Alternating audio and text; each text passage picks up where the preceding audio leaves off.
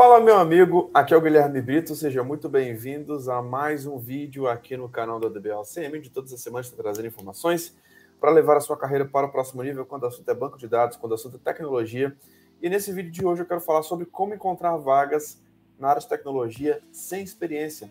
Vou estar falando um pouquinho sobre isso, é uma dúvida muito comum para quem assiste aqui o nosso canal. Eu quero dar algumas dicas aqui bem relevantes para você conseguir destravar essa questão de vagas, para você que está começando, para você que não tem experiência, para você que está no nível iniciante, como você pode realmente conseguir uma vaga nesse mercado. Se você está gostando aqui dos nossos vídeos, cara, se inscreva no nosso canal, habilite as notificações, porque todas as semanas tem vídeos novos no canal da DBLCM. Nosso objetivo é destravar o seu próximo nível, beleza?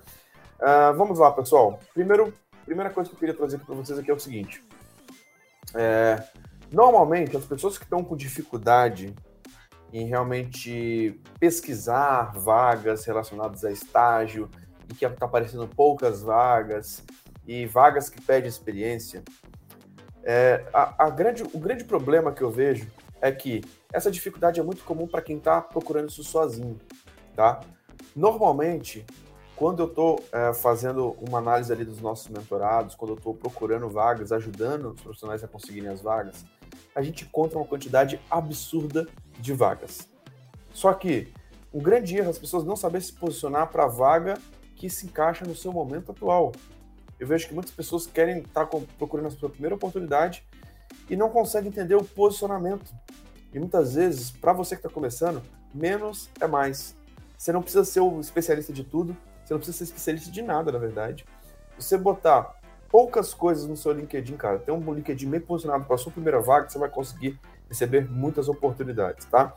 Então, essa dificuldade é muito comum para quem está sozinho, para quem está ali na tentativa e erro.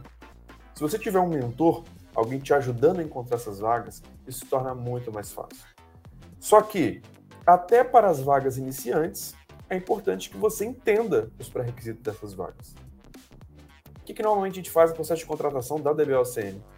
A gente tem um privilégio muito grande para quem já é aluno, para quem já segue a nossa metodologia, porque dentro dos nossos programas a gente mostra projetos reais. Então, para as pessoas que já têm uma evolução dentro do nosso programa, eles estão realmente no nível muito à frente do que quem ainda está começando do zero, quem está totalmente perdido. Então, entender quais são as áreas interessantes para quem está começando. Quais são as áreas mais interessantes para júnior. E eu comecei na área de tecnologia como um júnior, como estagiário, tá? Na verdade, na área de banco de dados. Tá? E banco de dados é o coração da área de tecnologia. É onde você tem diversas carreiras que dependem do banco de dados. Não existe programação sem banco de dados, não existe um arquiteto sem banco de dados, não existe um analista sem banco de dados. Então, banco de dados é algo primordial, é algo fundamental para você conseguir crescer, para você conseguir desenvolver. Então, normalmente quem está sozinho não tem essa visão, cara, de quais são as áreas importantes, quais são as tecnologias interessantes. E às vezes o cara está querendo começar, querendo estudar inteligência artificial, querendo estudar machine learning, querendo estudar temas ali, ser um full stack, temas relativamente avançados, que é interessante que o profissional tenha uma experiência para conseguir entrar nesse tipo de vaga. Tá? Então é importante que você entenda que sozinho tudo é mais difícil. E aí vem um outro ponto que eu quero falar para vocês, que é o seguinte: a diferença entre estágio versus o júnior. Tá? E muitas vezes você não vai ter que ser especialista em nada para uma vaga de estágio nem para uma vaga de júnior. Só que o que você precisa entender? Pelo menos o que o básico dessas vagas precisam. Você não precisa ter uma experiência de tantos anos, certificações e tudo mais. Não precisa. Mas você precisa entender o que aquela empresa faz, qual que é importante daquela área daquela empresa, quais são as atividades de um júnior, de um iniciante. O que um júnior faz?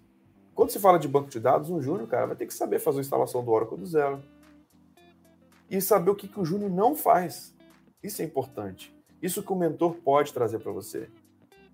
Cara, normalmente o júnior não é um cara que vai trabalhar com projetos de alta disponibilidade, que vai fazer arquitetura, que vai ver problema de performance. Não, cara.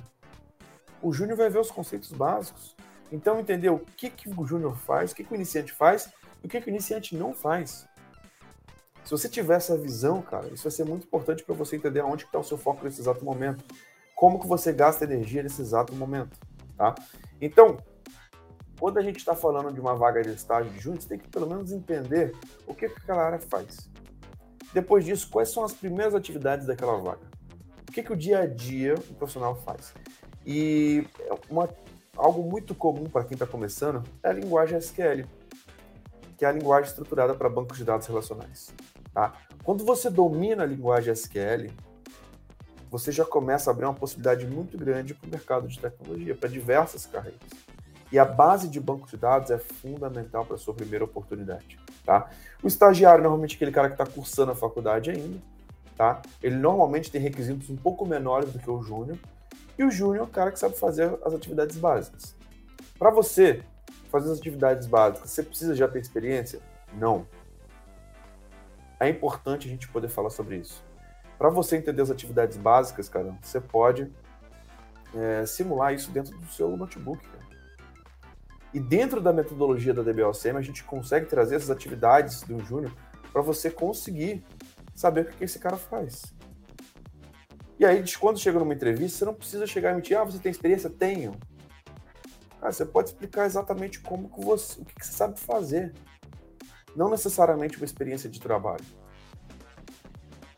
E legal a gente poder falar sobre isso, porque eu consegui uma vaga para trabalhar dentro da Oracle, uma vaga para trabalhar especificamente com Exadata, e eu não tinha nenhuma experiência com Exadata, eu nunca tinha trabalhado e colocado a mão no Exadata, nem conectado no Exadata. Tá? E qual que foi a minha postura?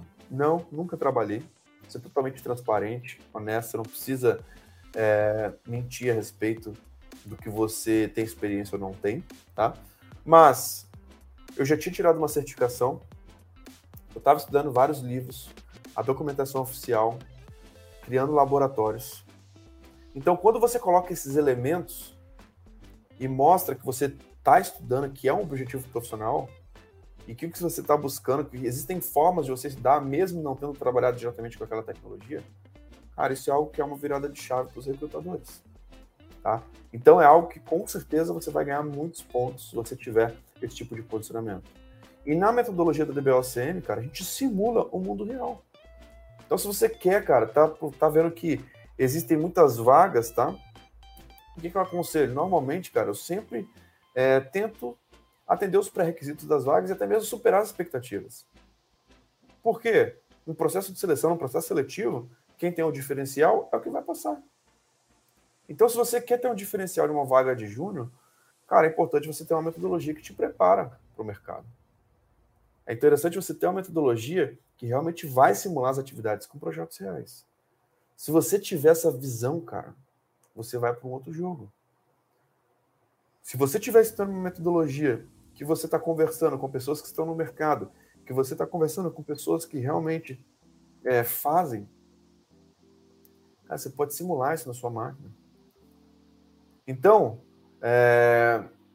se você está vendo alguma vaga que precisa de experiência,